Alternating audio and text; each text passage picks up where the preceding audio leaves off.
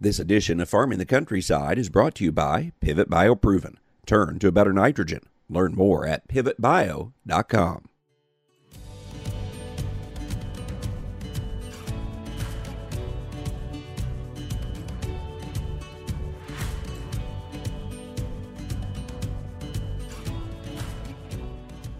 Welcome to Farming the Countryside. I'm Andrew McCrae.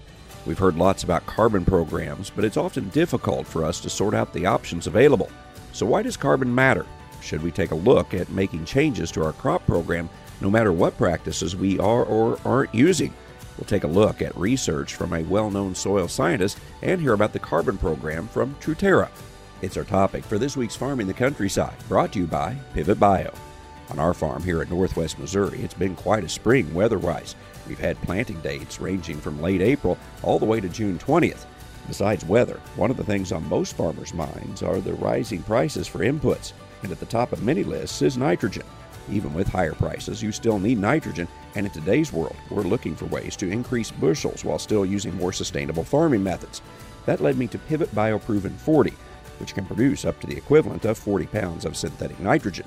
Pivot BioProven can be an opportunity for a better ROI and a reduction of synthetic nitrogen. Turn to a better nitrogen with Pivot Bio. I hope you'll learn more. Just go to pivotbio.com.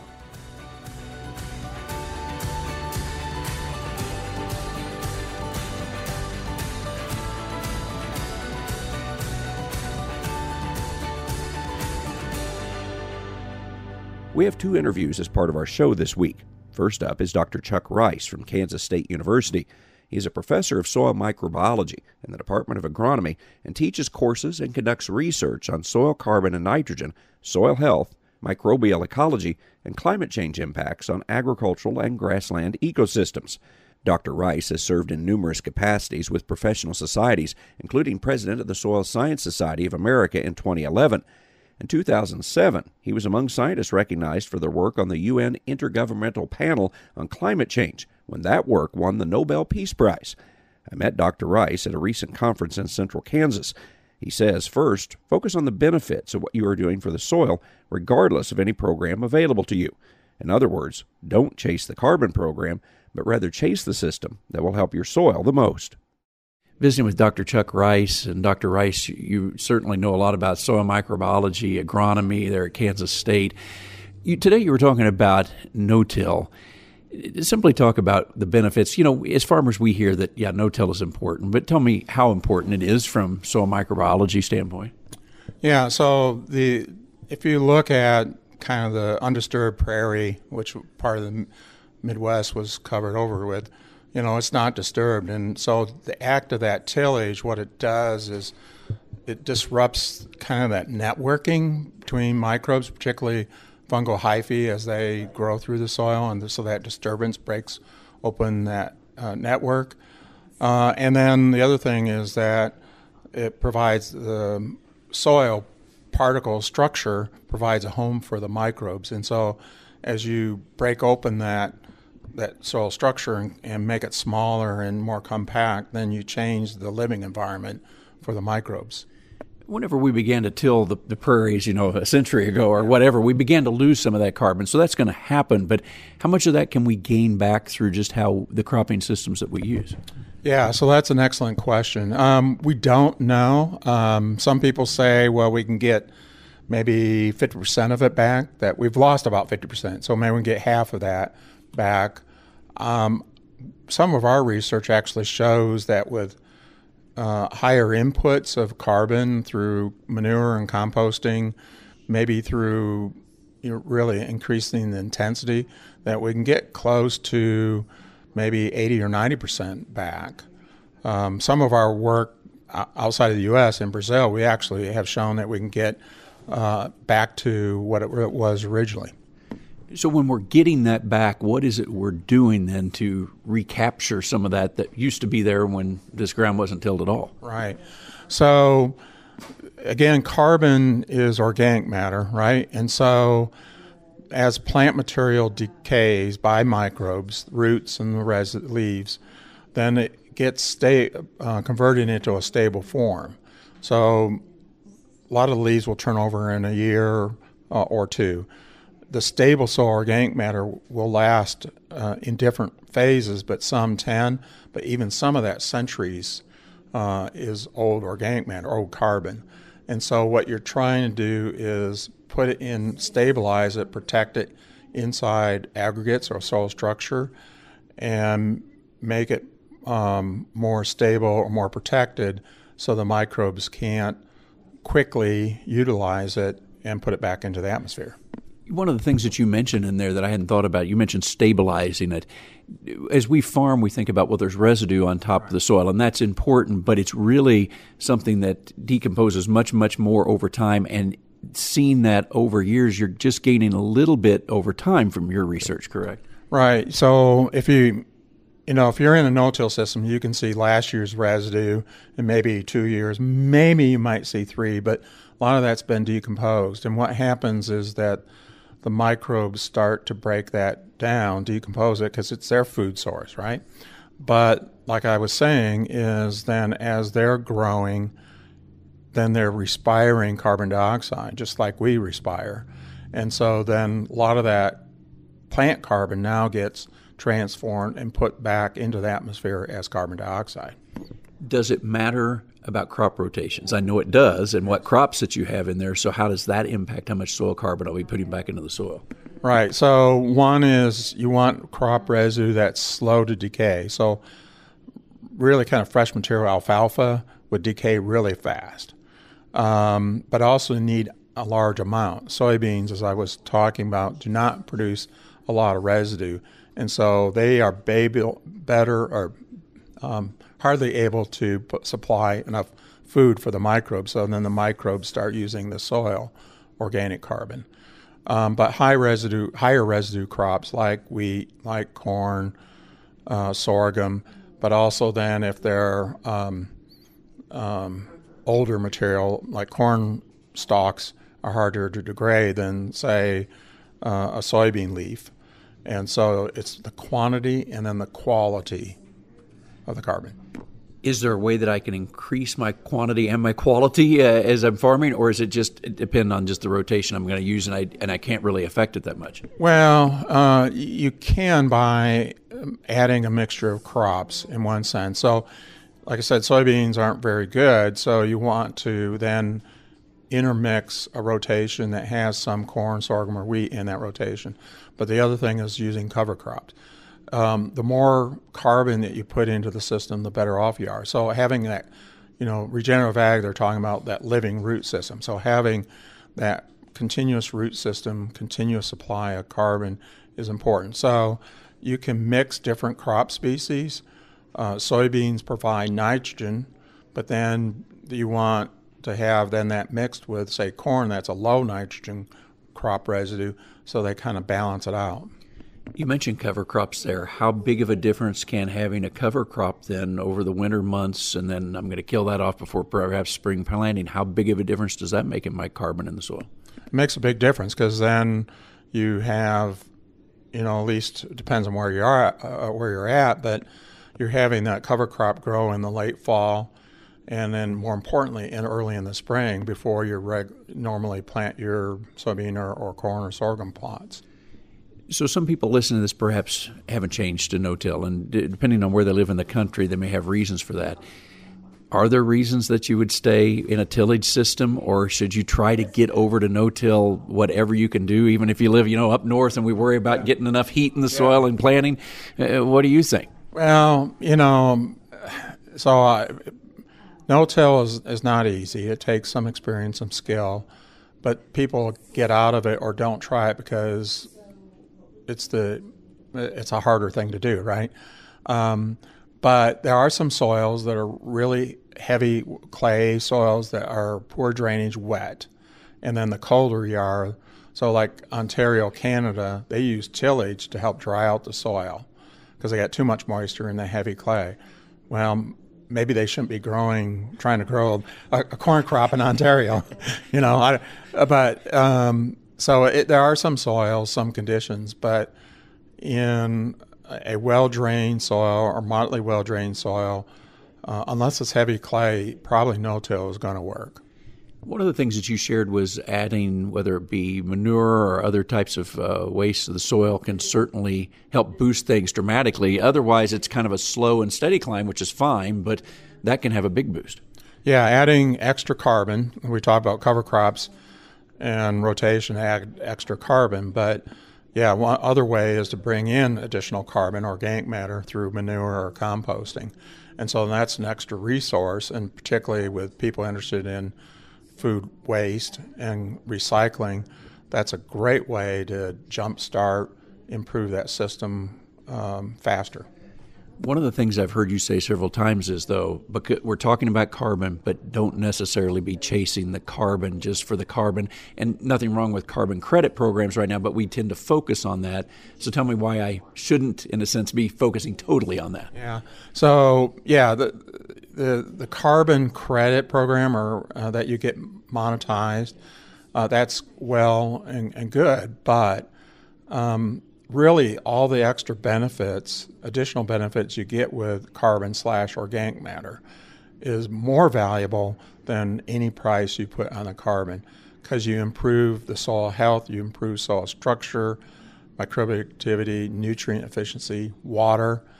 And so all those other benefits really can't be monetized directly. And so if you focus too much on the carbon, your end goal should be improving your soil system, soil productivity.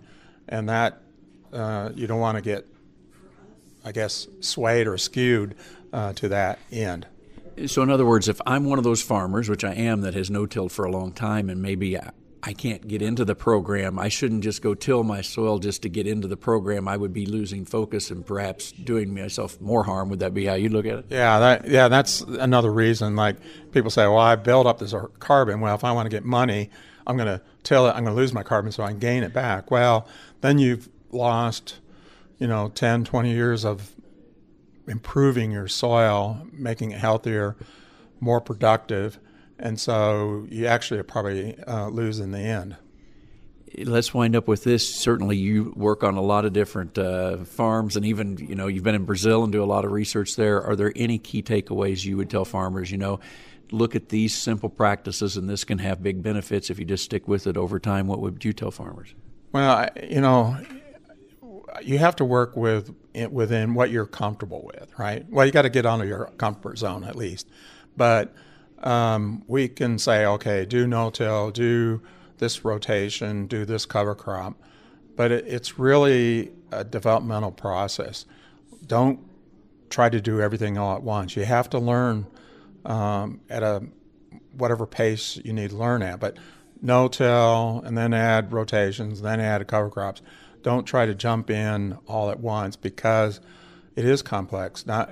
It's not just planting no-till, it's changing the system, right? So you got to think about your fertility program, how you put your nutrients on. Your weed management program is going to be different. And even the experienced no-till farmers I've talked to, about every 5 years, some new problem comes up, a new weed or a compaction problem, and they have to deal with it. And so it's a learning process. You don't you're not 5 years old and you pick up a novel and start reading, a complex novel. You got to start slowly and gradually and learn from others. There's other people that have kind of paved the way for you. These days, discussions about what to do with our soil often includes another topic. Should we look at a carbon program that will pay us for some of the practices we may currently use or want to implement? Mariah Murphy is the Senior Manager of Member Owner Engagement with the Truterra Field Team. She's leading the group that helps Land O'Lakes member owners develop sustainability strategies within their organization.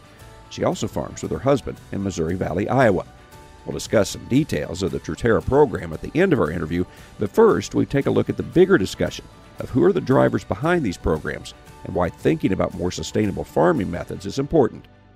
Mariah, we're talking about carbon credits, and certainly we'll get into Truterra's program. But first of all, let's just talk about why these programs have developed. Some people say that's consumer-driven, other company-driven. What do you see, and why is it important for farmers to at least be thinking about this now? Yeah, that's a great question. I would say about 6 months ago, we would have said that it's completely consumer-driven. We're starting to see a little bit of a shift in that it is more CEO-driven, board-driven, investor-driven. You're starting to see a lot of financial institutions actually require that organizations that are working with them have some sort of ESG plan in place, something around climate, environment. And so I think that we're starting to see a little bit of that shift from consumer to more CEO and board driven. Because of that, these programs are probably going to be, in a sense, here to stay. You don't feel like it's just a flash coming through. It's something we should probably be paying attention to. Yeah, definitely. I think that there's a lot of people that are saying, oh, this is just a fad. We truly believe, and we have a lot of evidence to support that this is not just a fad. This is not going to go away in 6 months or a year. Sustainability topic has really become a buzzword in the last probably 2 years. But we truly feel like with things that are happening in the EU, things that are happening stateside, this is something that's going to be a long-term play for us here. I suppose you would tell me that as a farmer, I should be thinking about sustainability anyway because it's just good practices for my farm. I'm guessing that's what you're going to say that you see just through all the data you're collecting. Yeah, definitely. People say that they're wanting to get into the carbon program, but it's not going to pay them enough to actually make the practice transition. Well, we really, and Dr. Rice said it earlier, we really like to focus on the fact that carbon is just the icing on the top, right? And so it is truly about the soil health journey. It is truly about the agronomic practices and making your soil health better and adding into that return on investment. Some people may not be familiar with Truterra and how that hooks into Land O'Lakes. So kind of give them the hierarchy, if you will, of how Land O'Lakes and the different divisions, because certainly we're familiar with a lot of those different divisions of Land O'Lakes. Sure. So Land O'Lakes is that 100-year-old cooperative. We are owned by Land O'Lakes. We are a subsidiary. And there are four main organizations under Land O'Lakes. You have the Winfield United, Purina, you have our dairy foods business, and then Truterra is the sustainability business. And so we are truly focused on working with all of our member owners of Land O'Lakes, really be successful around sustainability. So Truterra then, what is the overall goal of what Truterra is hoping to accomplish with those member owners? Yeah, so we are focused on a couple things. We really want to maximize our return on investment in protecting our natural resources, meaning we want to work with our farmers and our member owners to transform their soil into something that will provide them a long-lasting return on investment for many years to come, and carbon is one of those pieces. Let's talk about Truterra's program for just a moment. There are a lot of different programs, and I think farmers are sometimes swamped by, boy, how do I figure out what to do or where I should go and so forth. Just kind of walk through the basics of what Truterra has done, because I'm sure you've talked to a lot of growers over time to develop this program, but also looking at the national and the world global marketplace too. Yeah, so we have developed a couple opportunities for our farmers. We have our regular carbon program, and then we have what we call our market access program. We have a program that really fits any farmer no matter where they're at in the journey. And so our first program will pay you up to $25 a ton. So one thing that's unique in carbon is that we're going to pay you on a tonnage basis, not an acre basis. So we will pay you $25 a ton, up to $25 a ton, if you have made a practice change, meaning if you have reduced tillage, if you've gone to no-till, strip-till, if you have added cover crops within the last 3 years, you would be eligible for a payment. And then the second program is our market access program. So if you are considering making a practice change in the 2023 crop year, we actually have a program that will incentivize you to begin doing that baseline data capture, get you into the program so you can kind of see and feel what it's like to be in a carbon program. And then we will provide you an exclusive offer at the end of that 2023 crop year. So you mentioned that you pay the $25 per ton, and so some farmers will say, boy, that's got me off into an area I'm not familiar with because I can do dollars per acre. Give me, how do I collect that information, or how are you going to collect that information, and how will I know, okay, this is what it could really benefit me, because maybe I don't have an idea of how much I'm going to carbon I'm going to sequester? Yeah, so for Truterra's program, it all starts with our survey. So you will go to our TruterraAg.com website. You truly will take a 30-second survey. You will select a retailer that you're working with, if you have one, and then you're going to answer 6 to 7 questions. Then you'll hear from us. You'll enter into the next phase, what we call data collection. That data collection is going to capture about 34 data points. It's going to be everything from plant date to harvest date. It's going to be your fertilizer information, just very basic information that you as an operator or a farmer will have access to. And then we will also, in addition, take soil samples. So we take 2 very specific samples. We take a bulk density test and a soil organic carbon test. We will combine that with the data, send it to our partner, Colorado State University, where then we will get back the quantification, or basically letting us know how much carbon you have sequestered.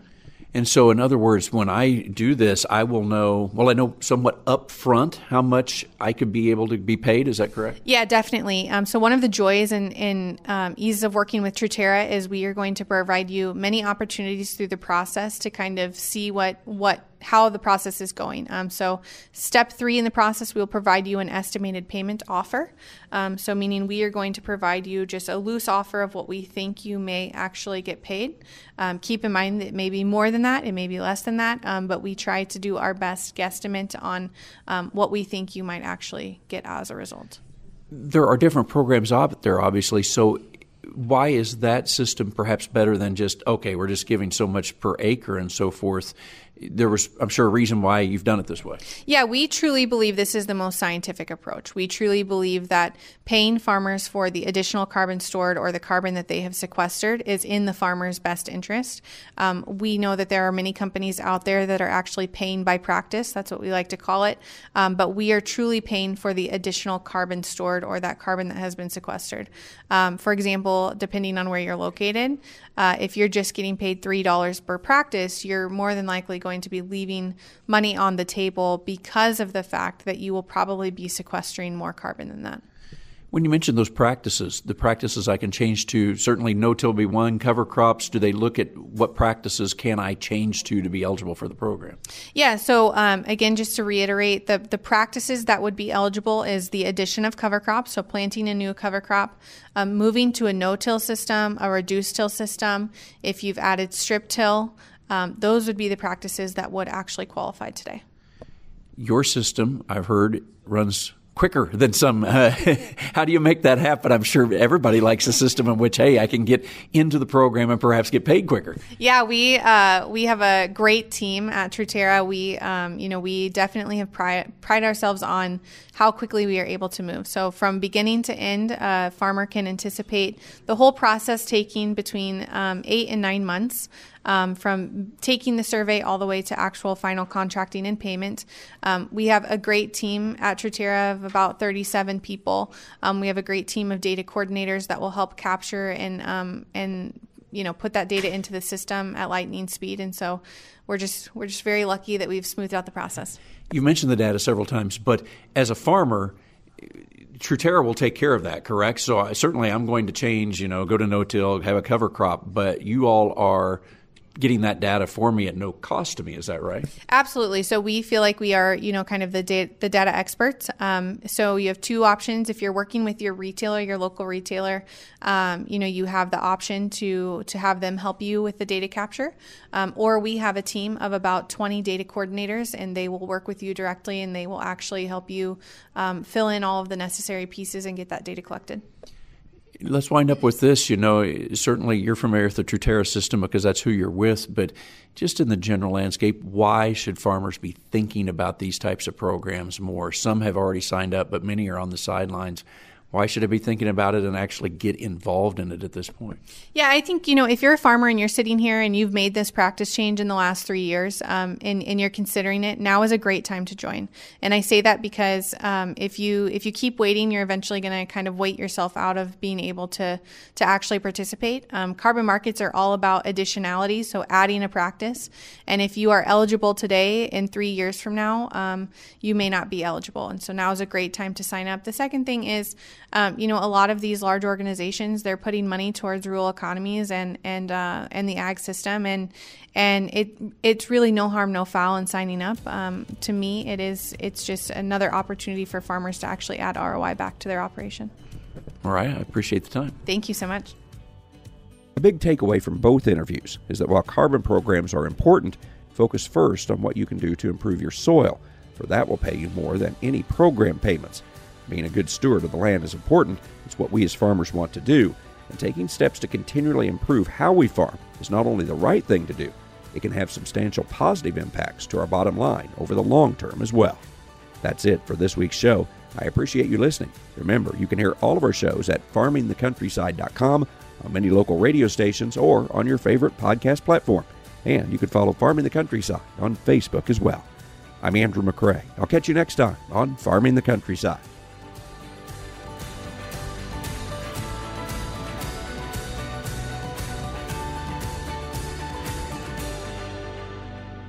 This edition of Farming the Countryside has been brought to you by Pivot BioProven. Turn to a better nitrogen. Learn more at pivotbio.com.